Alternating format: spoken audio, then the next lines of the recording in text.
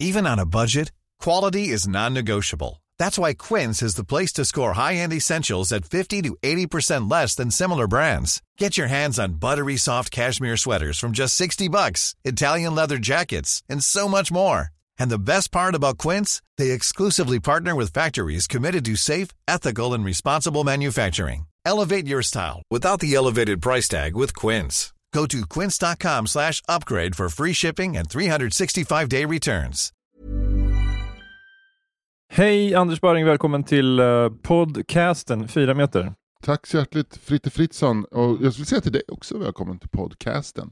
Tack ska du ha. Så att det inte uppstår något missförstånd. Folk tror att det är du som har den här och jag är gäst. Precis. Utbytbar. Nästa vecka är det någon annan som sitter här. Det vill man inte vara med om. Om man säger podcast, då är man lite mer anglofil. Är man podcast, då är man lite mer så USA-orienterad. Exakt. Du, för att fråga dig någon barnsliga pubertala frågan. Finns det podcast? Finns konceptet podcast ute på marknaden? Porncast. Jo, men, porncast. Alltså erotisk porr, eller erotisk podd. Ja. Erotisk porr finns inte. Det finns ju mer. Det finns ju någon, My Dad Wrote a Porno. Har du sett den? Har du hört den? Ja. Ja, det är ju en klassiker i sammanhanget, men det är ju mer en humorpodd kan man säga. Just det. Jag tror inte heller att folk knäpper på My Dad Wrote a Porno för att få en skön stund för sig själva. Nej. Utan det är mer att man ska skratta åt en äldre generation och skratta åt generade 60-talister som, eller för de är födda på 60-talet, de som gör det. 70/80 skulle jag säga. Jag har ju träffat Dad. Alltså han som skrev porno? Jaha. Ja, det var ju... Du såg honom, han gick med uppdragen som luva på andra sidan gatan och smet runt ett hörn, fort ner i tunnelbanan. Du bara, Hej dad! Nej, men grejen var att My Dad Wrote a Porno-gänget var ju på Cirkus och livepoddade. Och det var ju mycket folk där.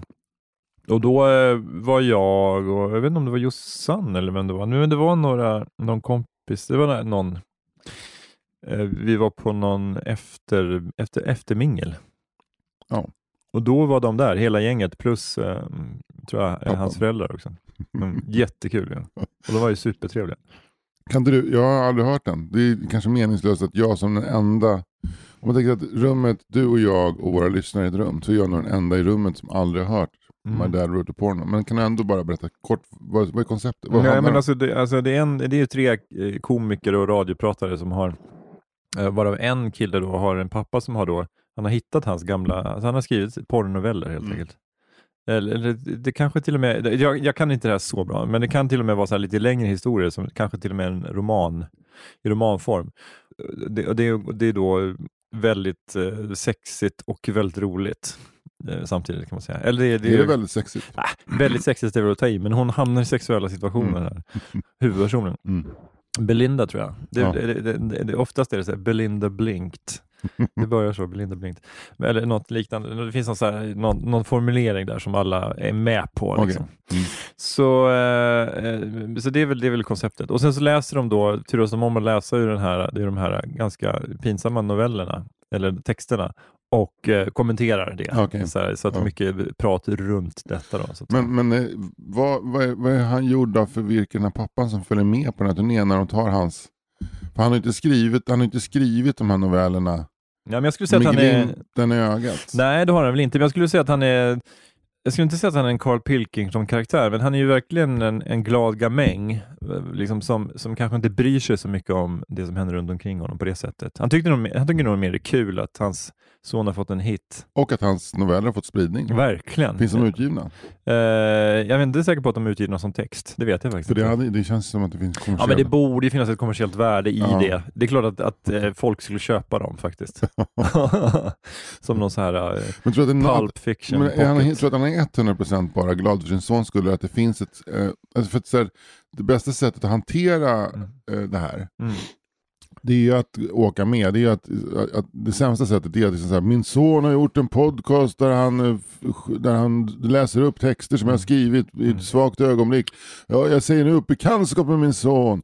Det är ett dåligt sätt. Men det är ett bra sätt att säga att fan vad skön han är min son. Och som att han hamnar, att han till och med åker med honom på någon jävla turné runt. Men det kan ju göra att det finns en varböld i honom av ilska. Lite som det vi pratade om förra veckan med gamla oförrätter på cykelbanan. Men jag tänker att hans pappa, nu vet jag inte vad han, alltså, men jag tänker att hans pappa, att han är någon så här...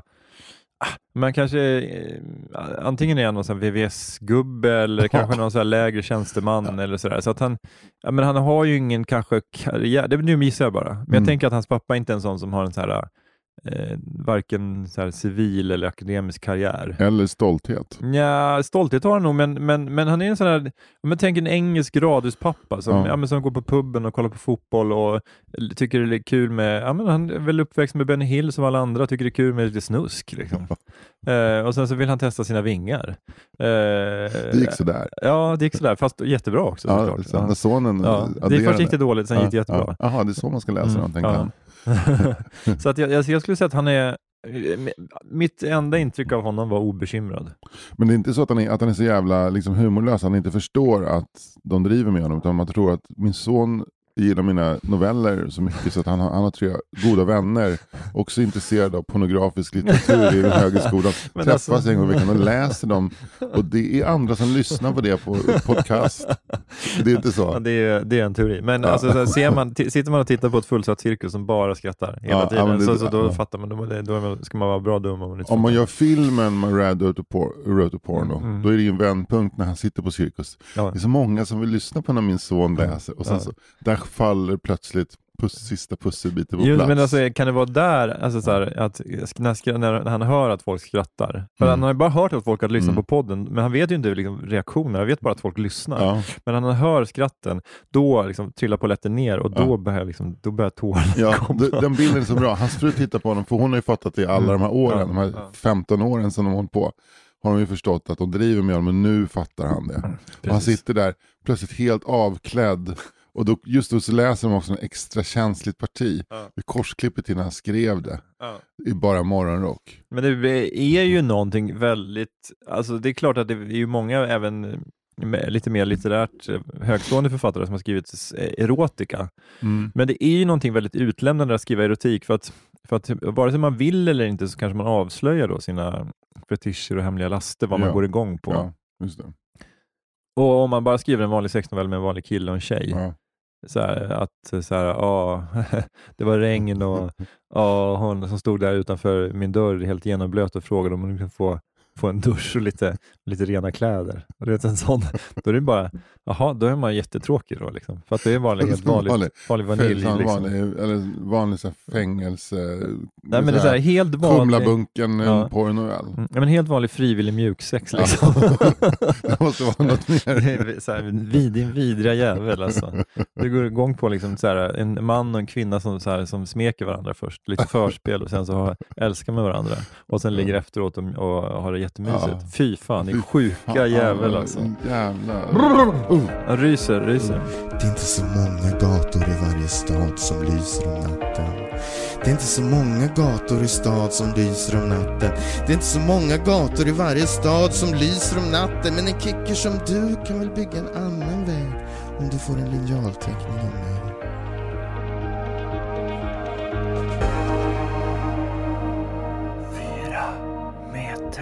Du, apropå din sjuka jävel, så har vi en ny Patreon. Fan vad roligt. Får jag bara dra en liten grej innan? Ja, för fan, vi hänger på det. Den här Patreon har väntat sedan före jul, eller sen mellandagarna, så att han kan vänta lite till. Det här är ju stark så här kids say the darnest things-varning på det här. Ja. Men i morse vid frukostbordet sa Bosse så här: pappa, vet du att så här, barnkonventionen säger ingenting om att inte barn får slå vuxna. En intelligent gosse. Han har kommit på det. Att det fanns ett kryphål i barnkonventionen. Alltså han har någon slags frilejd att slå mig då. Vad gjorde du då? Nej, du bara garvade? Jag garvade och sa att jag har helt rätt. Men Bosse, läs vuxenkonventionen. Ja. Där står det. Nej, så snabb var jag inte. Ja, fantastiskt. Ja, men han går från klarhet till klarhet. Det var den här post-it-lappen för någon vecka sedan. Och nu det här. Vad ska komma härnäst? Men härnäst ska han starta en podd. Jag hittar dina gamla stand-up-rutiner. Sitter och läser My Dad Was a Stand-Up. oj. Alltså då hade jag, fy fan vad jag hade skämts. Fy fan vad jag hade skämts. Men du var jag har en ny Patreon. Ja. Vad heter hen? Hen? Ja, det är han. Varmt välkommen ombord som Patreon. Andreas Reyes Persson. Andreas Reyes Persson. Ja. Man skulle jag vet inte om det är Andreas Reyes Persson. Andreas Reyes Persson. Andreas Reyes Persson. Man skulle ju tänka sig att liksom, första är ju liksom att han skriver för Nöjesguiden. Ja, det är sånt jävla Nöjesguiden-namn. Ja. Men alltså egentligen så hade det ju varit alltså, Andreas Reyes Persson Hussein hade ju varit ett ännu bättre Nöjesguiden-namn. Ja. men nu får vi nöja oss med Andreas Reyes Persson. Hussein Reyes Persson. Ja, Hussein Reyes Persson. Ja, det är bra. Du vet inte vad han har för mellannamn. Han kan ju heta Andreas Hussein Reyes Persson. Men Andreas Reyes Persson, han är programmerare / singer-songwriter. Ja. Han, vad gör han på fritiden?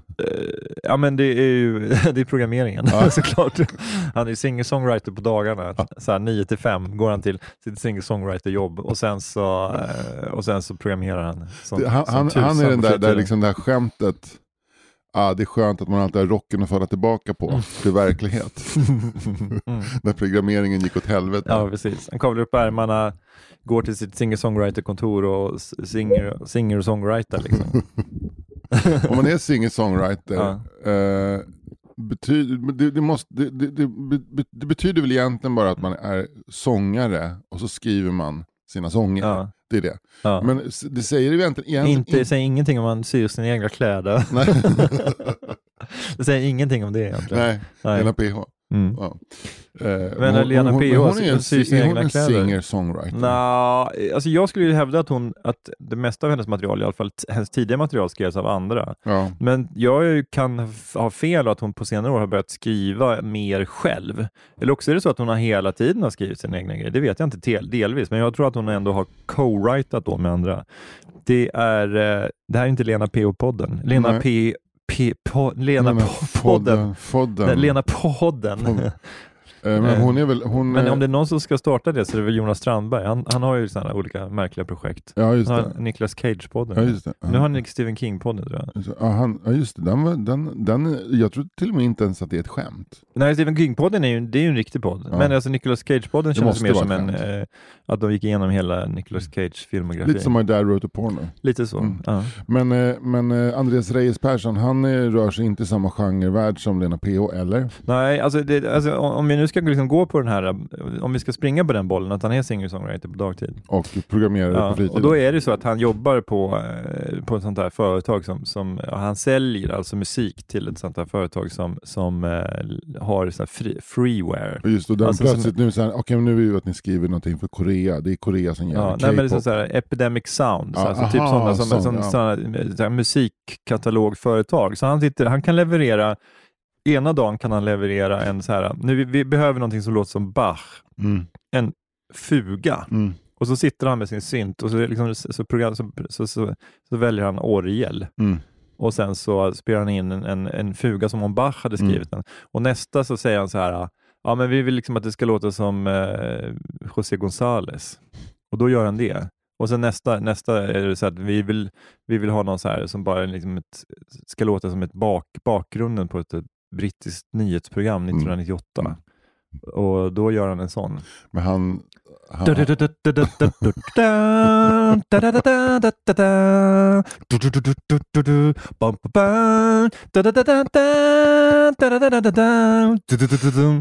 för långt. Welcome to the 9 o'clock news. This is Joe Ashley Cushton Bretcher. Men det låter som att han inte har talat om uttrycket företeelse, som han ändå också dessutom programmerare. AI.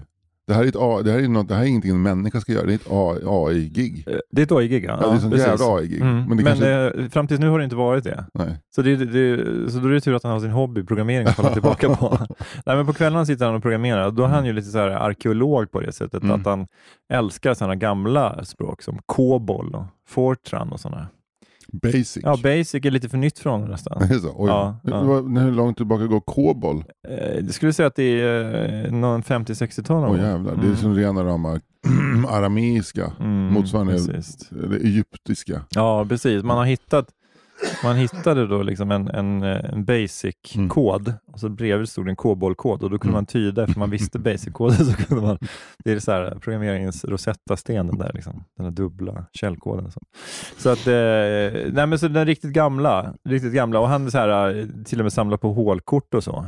Ja. Jag tycker det är kul. Men hur gjorde de när de hade hålkort för som de här stora maskinerna som stod och, som var lika stora som Skandinavium?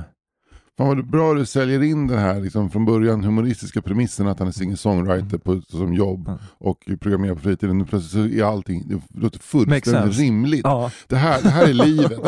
Här blommar han. Här ler han. Här dricker han kaffe ur en rolig kopp på jobbet. Det är grått, tyst, tråkigt. Men det är perfekt därför att han kan säga till alla möten att han jobbar som singer-songwriter. Eller framförallt songwriter då. Men det lustiga med honom är att han har ju liksom inget behov. Han vill ju inte vara med så mycket bättre. Nej. Utan det här är musiken, han är bara jätteduktig på musik. Ja, det är som en ofrivillig... Ja. Men däremot som programmerare så han testade det vid något tillfälle och började jobba på något så här kontor som gjorde webbsidor och sådär. Men han känner inte liksom... Alltså dels han tyckte det var jättetråkiga människor som jobbade där. Alltså både de som var säljarna och de som programmerade. För de hade liksom inget intresse för det här. Liksom alltså kod som konst. Han ser ju kod som konst. Och han tyckte det var lite töntig miljö. Det var något så här shuffleboard-bord där. Som de var så här, pingis, nej, det är inte 2005 längre. Liksom. Så hade de shuffleboard istället. Ja, och sen, som kommer stå i grusuprummet om 1,5 år. Ja, men så är det. Ja. För då har de plockat upp en sån här bana där man ska köra en kula. En labyrintspel. Labyrintspel heter det.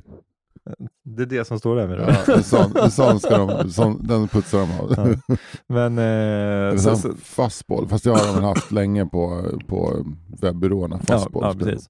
Ja, men han kände ju inte liksom, alltså han kände sig så här helt alienerad när det var så här fredags AV och liksom då så här var de lite busiga och liksom korkade upp första bärsen redan vid 2:00 på eftermiddagen, så strax efter lunch. Det kanske började med. Men skulle han kunna rent på skillsskalan skulle han kunna programmera?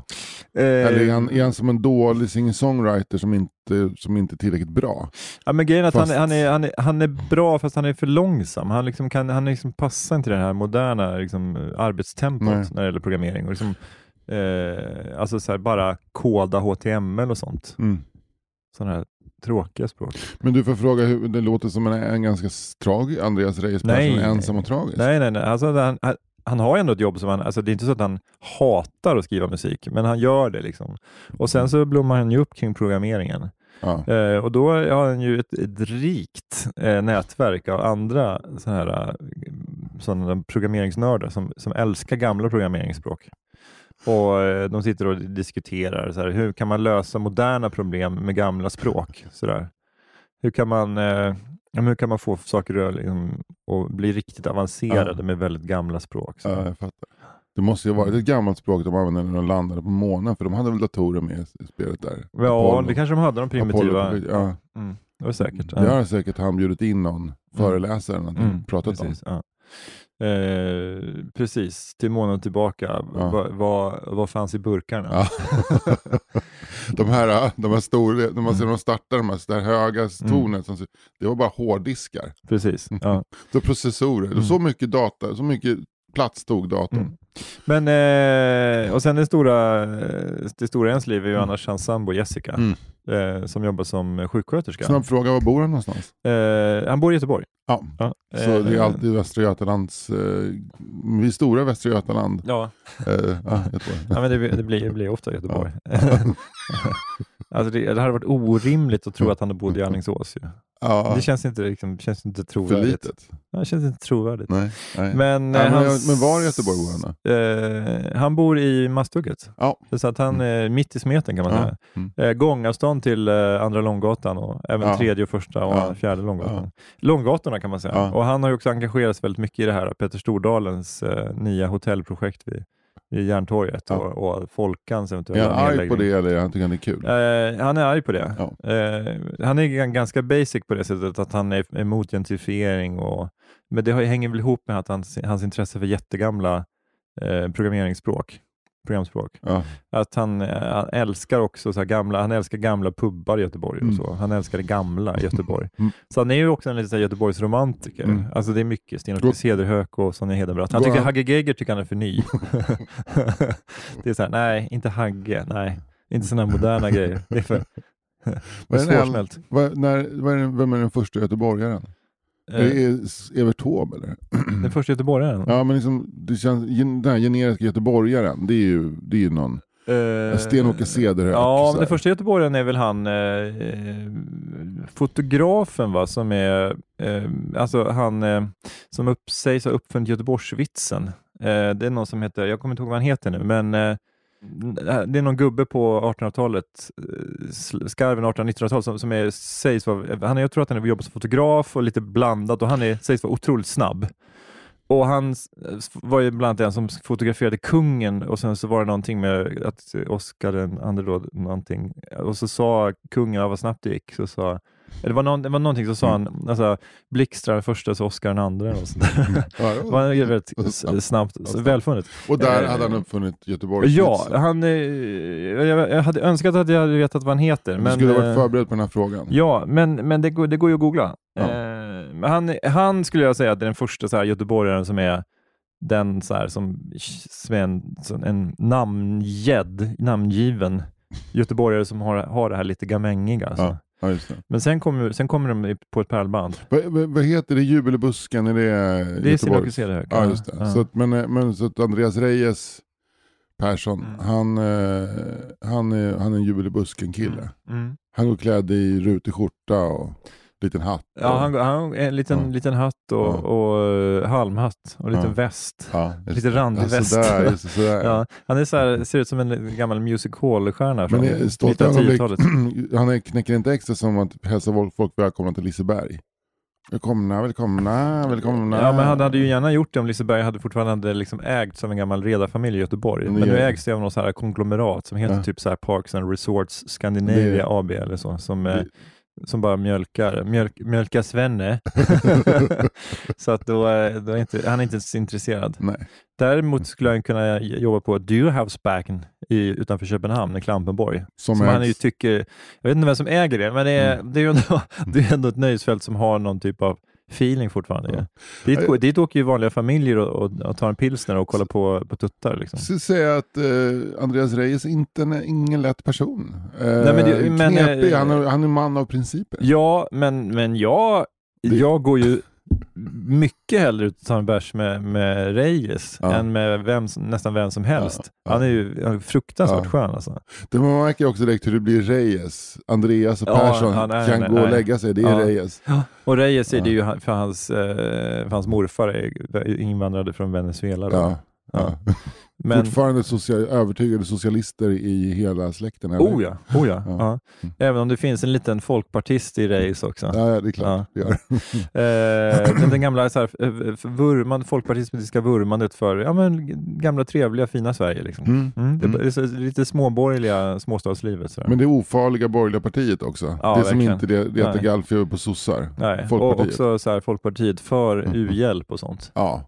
Sådana grejer. Sen Folkpartiet fortfarande hade solidaritet med Men det tackar vi Andreas Reyes Olsson, va? Persson. Ja. Varmt välkommen ombord. Jag ska kolla så att det verkligen är det. Så tänk om jag syns att han heter Persson. Tänk om han hette det var inte Reyes, det var Renvers. Okej, nej, då får vi börja om. Han får Örgryte. Eller Renvers, det är Renvär. Det är ett gammalt vallonnamn. Vallon. Finspång. Han kom från Finspång. Vi måste göra om. Okej, cut, klipp om. Men du, Andreas Reyes, vi är jätteglada att ha dig med ombord. Hoppas vi får ha det länge. Och vill man vara med på det här tåget, det här segertåget som heter 4 meter, så går man in på patreon.com/4 meter. Och ger en litet bidrag i dollar eller kronor per avsnitt, ska vi säga då. Så varje gång Anders trycker på knappen publicera avsnitt på Patreon, så dras det en liten en slant. Jag ska inte säga en symbolisk summa, för det är ju en verklig summa som dras. Men det kan vara 5 eller 10 kronor, det kan vara $1. Du kan välja själv om det är dollar eller kronor. Jag tror att Reyes som är matematiskt lagd, han väljer kronor. Medan du som är lite mer tjänar cool, på det. Ja, för vår del får ni ta dollar. För dollarn är stark, kronan är svag. A lot can happen in 3 years, like a chatbot may be your new best friend. But what won't change? Needing health insurance. United Healthcare Tri-Term Medical Plans, underwritten by Golden Rule Insurance Company, offer flexible, budget-friendly coverage that lasts nearly 3 years in some states. Learn more at uh1.com. Quality sleep is essential. That's why the Sleep Number Smart Bed is designed for your ever-evolving sleep needs. Need a bed that's firmer or softer on either side? Helps you sleep at a comfortable temperature? Sleep Number Smart Beds let you individualize your comfort, so you sleep better together. JD Power ranks Sleep Number #1 in customer satisfaction with mattresses purchased in-store. And now, save 50% on the Sleep Number Limited Edition Smart Bed for a limited time. For JD Power 2023 award information, visit jdpower.com/awards. Only at a Sleep Number store or sleepnumber.com.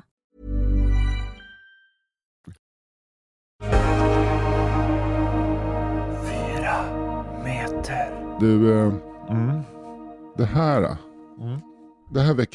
väcker tankar som jag vill det här väcker tankar och som jag vill diskutera med dig. Väcker tankar hos dig? Ja, det här. Berätta. Det är en artikel i Dagens Nyheter från idag faktiskt. Dagens Nyheter? Ja, den 5 januari i Transparensens namn. Då är det en kort artikel som handlar om att filmskaparen Ruben Östlund är död. Ja.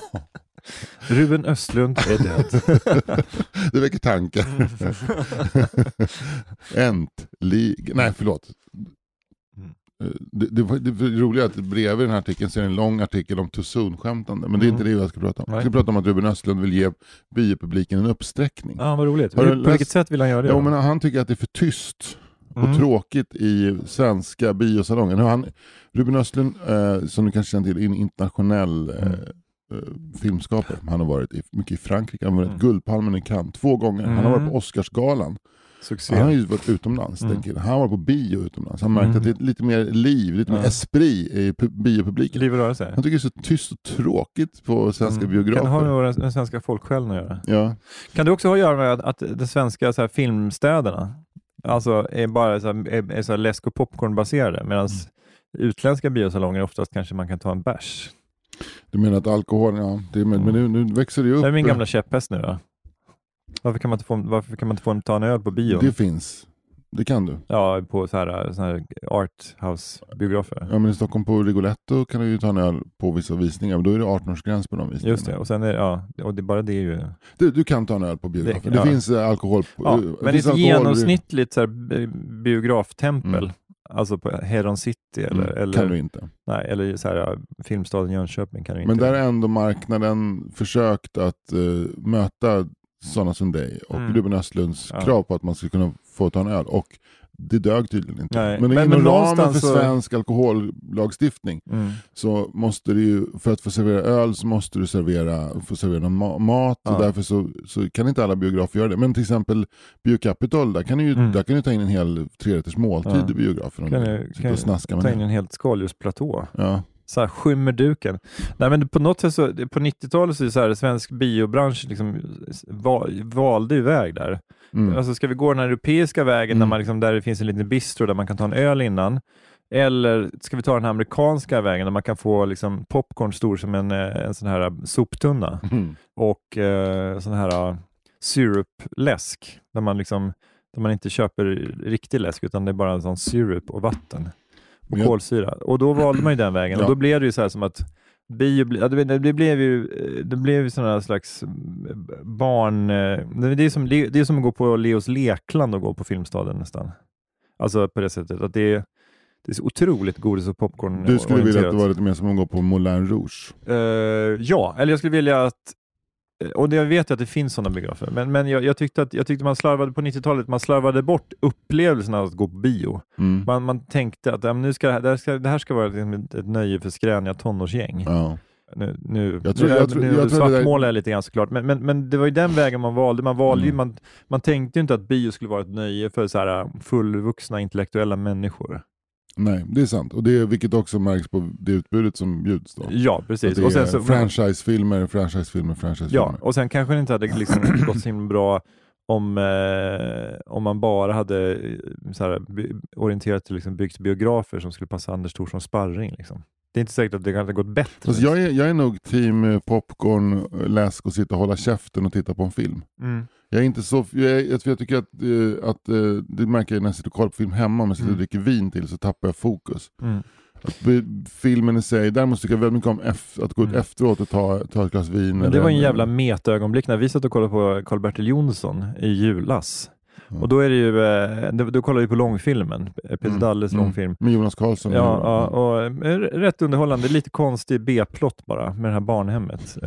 Alltså det är liksom hur de hängde ihop så där, var det konstigt.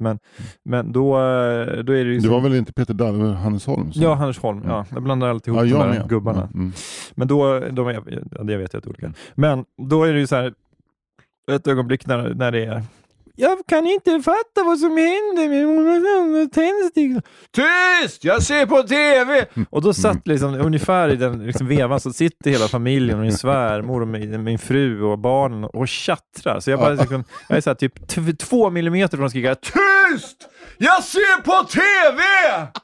Något jävla metaögonblick alltså, som tur var så hejdade jag mig. Som skapad för den här filmen är som skapad för den situationen. Allt pekar ju framåt det.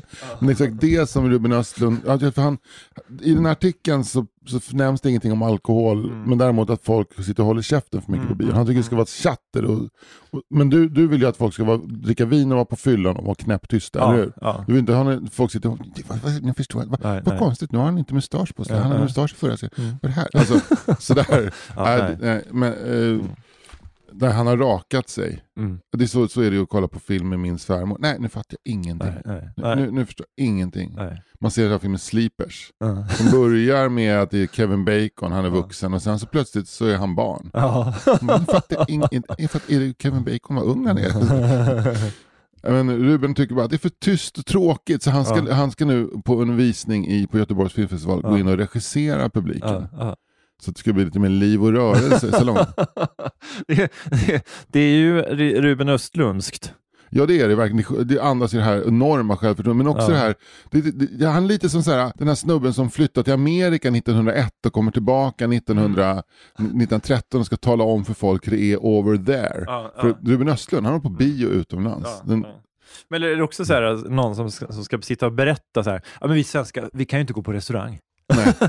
vi vet ju inte man för sig. Vi vet ju inte. Nej. Vi sitter där och så här, vad händer du? Ja. Jag var på restaurang i Spanien, Katalonien. Och tror inte att folk pratar över borden. Man pratar med varandra. Men vi sitter ett bord här. Och där sitter ett annat sällskap. Rätt för det så har jag vänt stolen och pratat med honom på spanska. För jag kan spanska. Och min fru och hans fru, de är tysta. Men vi båda två vet precis när vi ska vända oss tillbaka till våra bord igen. Så det blir perfekt, precis lagom. Nej, men vad ska man säga om det här med Ruben Östlunds... Jag blir skitförbannad, jag blir så provocerad. Han säger så här: svensk publik har blivit så passiv. Om man gömmer sig i bänkraderna kommer inte biografen till sin fulla rätt. Säger Ruben Östlund. Varför biografen är ett ställe att mötas på. Det är ju som en shakespeariansk teater, en elisabetansk teater i London 1602. Där folk, de går dit för att se en pjäs om Romeo och Julia. Men de går också dit för att kasta liksom kolblast på grannen, eller fria till någon söt flicka.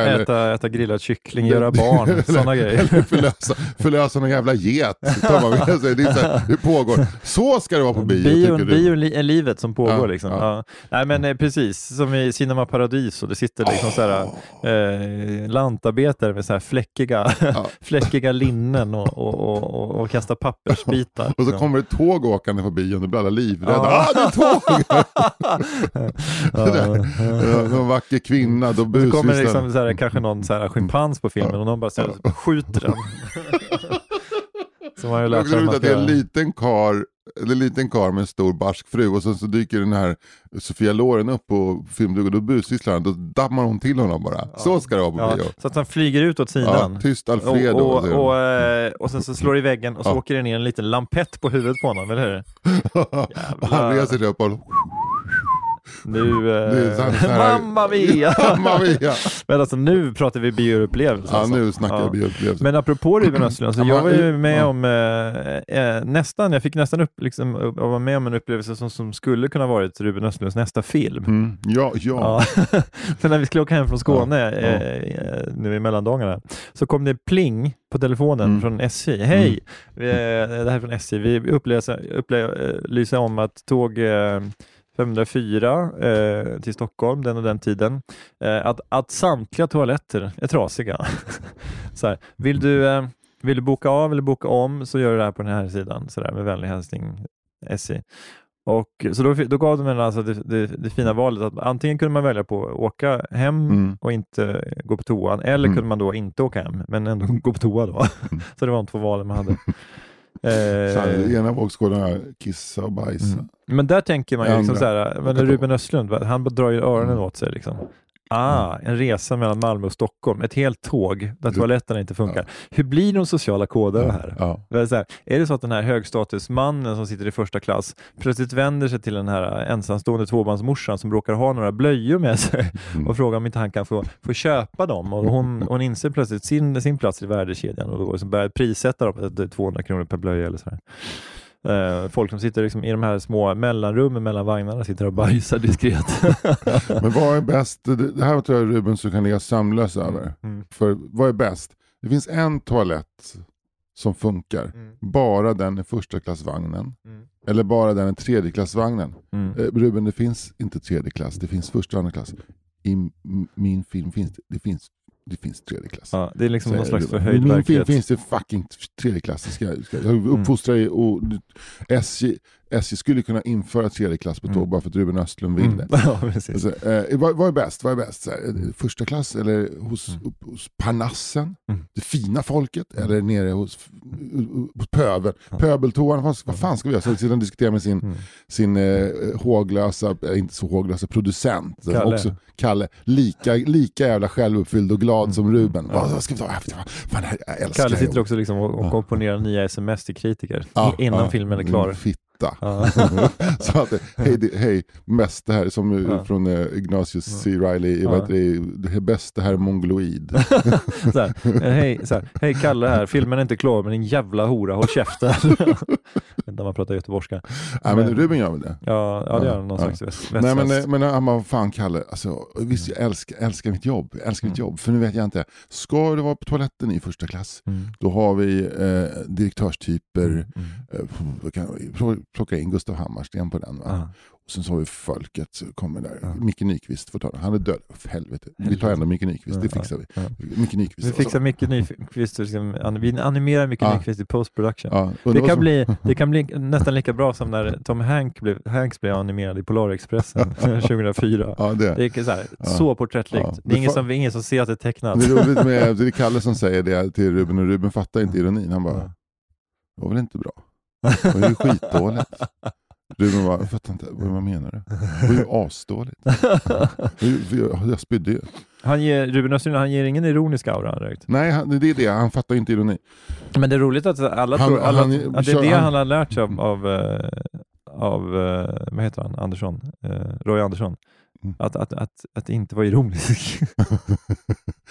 att det är på allvar hela tiden. Det ska vara på allvar. Att konsten och livet är på allvar.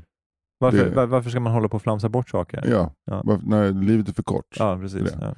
Däremot en bioupplevelse, där kan han gärna gå in och värma upp publiken och träna dem på att applådera och bua. Och tycker han att det är dåligt ska ni bua. Men framgick det om Göteborgs filmfestival hade liksom tackat ja till det? Ja, de har ju klart. Skämtar du? Fy fan. Alltså det finns nog ingenting i hela... Jag skulle nog hellre åkt till den ukrainska fronten med fara för liv och lem än att suttit på den här visningen där Ruben Östlund ska regissera med att vara lite mer kontinental. Men vad tror du kommer vara vidrigast? Själva situationen inne i biosalongen eller minglet efteråt? Jag tror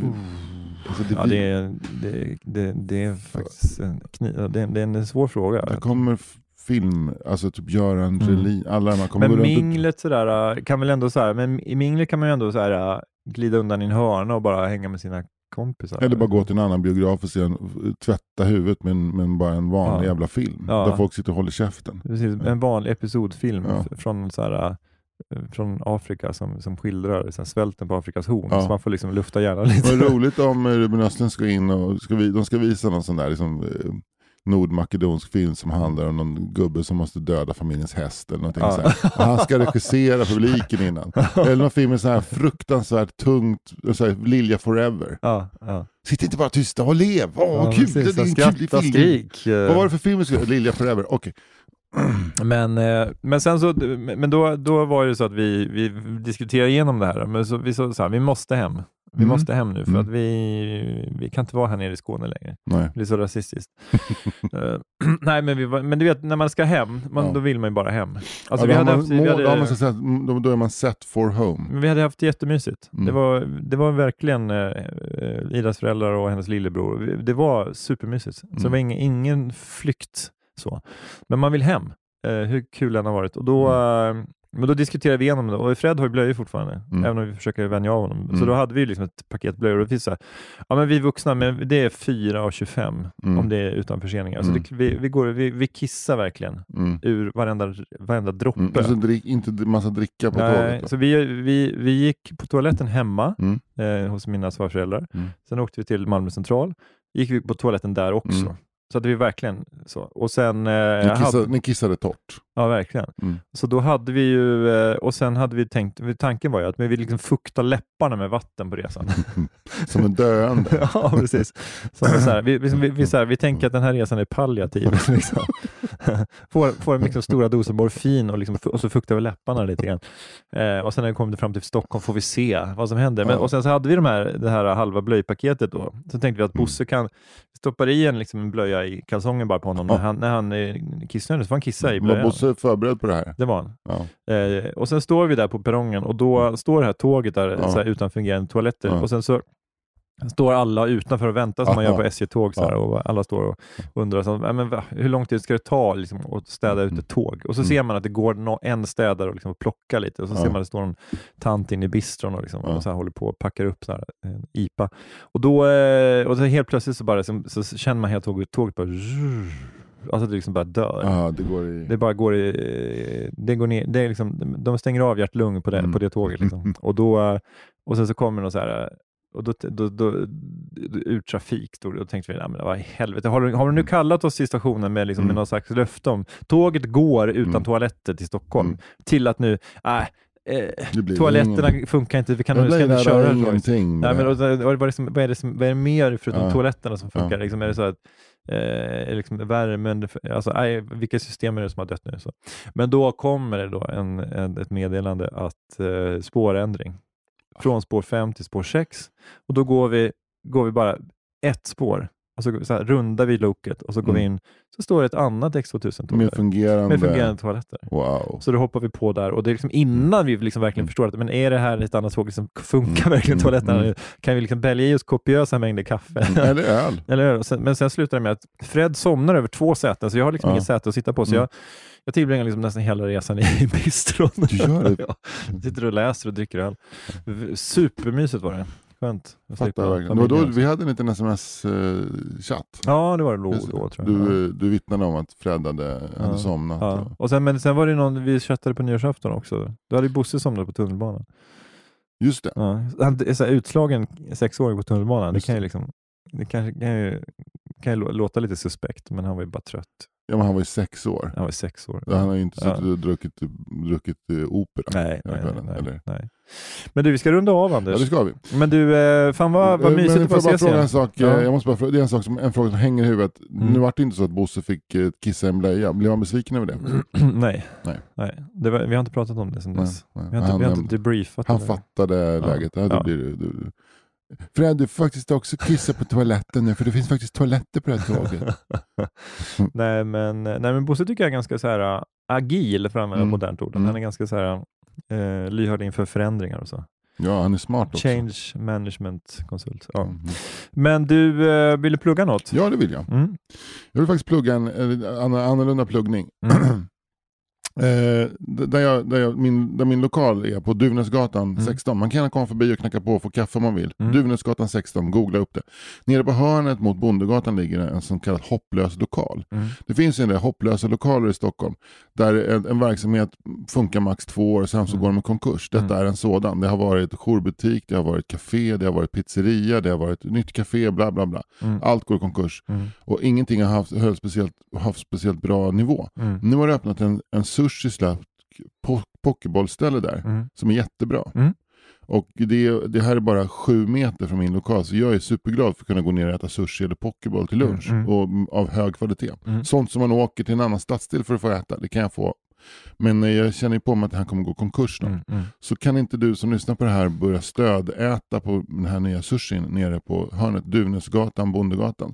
Jag kommer inte ihåg vad den heter, jag kommer inte ihåg vad för gatunummer, jag vet bara hörnet Duvnäsgatan, där ligger en bra sushi. Och det här är ett icke-betalt samarbete eller det är inte ett samarbete utan det är bara det kommer för mig. Och då är det ju, men om man inte är så bevandrad i Stockholm, då kan man ju ta 2:ans buss, eller hur? Ja.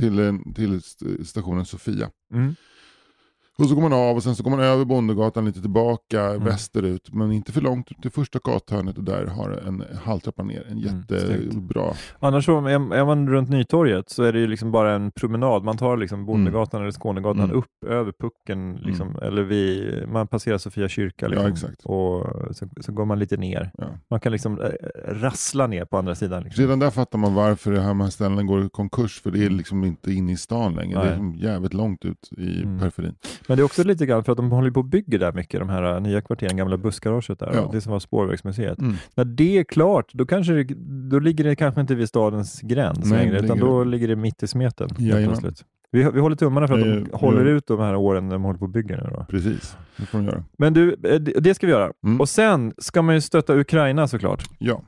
Och då, det enklaste sättet att göra det är att antingen googlar man liksom hjälp Ukraina, eller så går man in på min Instagram, och då heter jag ju Fritte Fritzson med Z och S på Instagram. Och om man klickar i min bio där så står det så här en linktree, det är så här populärt, man klickar där. Och längst ner där så finns det så här hjälp Ukraina. Massa, det finns en svensk organisation som heter Blågula bilen som är skitbra, som är en kille från Linköping som han köper upp lastbilar i Sverige och fyller dem med materiel och åker ner till Ukraina, och så nästa. Liksom det är verkligen en sån här gräsrotsrörelse, och jag kan verkligen voucha för honom att allt kommer fram liksom, och det är verkligen så här 0 overhead-kostnader. Men vad är det du behöver mest? Är det förnödenheter eller är det vapen? Ja, det är en bra fråga. Jag skulle ju säga att, och där finns också länkar direkt till ukrainska regeringen eller ukrainska staten. Så man kan stödja Ukraina direkt, och då kan de vet ju vad som behövs. Om man liksom tycker att så här, om man tycker att men jag vill hjälpa någon som är ett barn som ska få en filt, så då kan man ju skicka till Röda Korset kanske. Men om man vill hjälpa Ukraina på riktigt, då kan man ju gå direkt till staten. Då hjälper man Zelensky direkt. För det de framförallt vill ha är riktigt så här snabba mobila granatgevär, va? Ja, precis. Vad heter de? HIMARS. Just det. Inte att förväxla med Hirams, som är gamla kokböcker från 50-60-talet. Väldigt bra recept på galette Perouche. Okej. Ja. Galetter kanske man skickar till Ryssland. Nej, det vet inte. Men Slava Ukraini. Du, jag måste plugga också. Nu har vi verkligen släppt biljetter till Oslipat. Oslipat.com. Gå in där och köp biljetter till vårens föreställningar. Kan man inte bara få säga den extra grejen att den 8 februari i Uppsala så ska undertecknad sköta konferensierskapet. Ja, och då är det Oslipat pratar om litteratur. Ja. Det blir skitkul. Det är en kväll i litteraturens tecken där det kommer vara en blandning av stand-up och forskarsamtal. Och Anders Sparring är konferencier. Jag kommer vara er konferencier. Precis, och roliga komiker. K. Svensson kommer. Elinor Svensson kommer. Kalle Lind kommer. Nej. Ja, det är jävla bra ställe. Fan, alltså. Vilken jävla kväll. Ja. Fler komiker tillkommer. Det behövs inte fler. Nej, men det kommer vara fler. Elinor Svensson, K. Svensson, Kalle Lind, det behövs inte fler. Nej, men det kommer 2 till. Du kan bara... Det är lika med att vi ger dem här lite mer tid. Sen så kommer jag dra upp dem på scenen till vi kommer ha ett runda bordssamtal. Jag kommer liksom jobba om det här. Ja, men kvällen är in. Du gör som du vill. Tack. Hej. Hej då.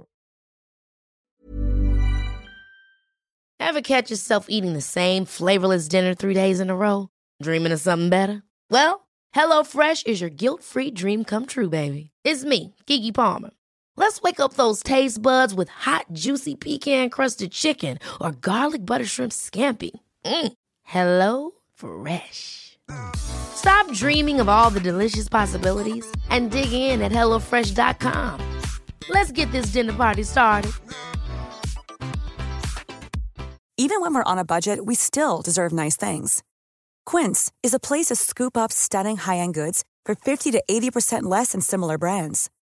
They have buttery soft cashmere sweaters starting at $50, luxurious Italian leather bags, and so much more. Plus, Quince only works with factories that use safe, ethical, and responsible manufacturing. Get the high-end goods you'll love without the high price tag with Quince. Go to quince.com/style for free shipping and 365-day returns.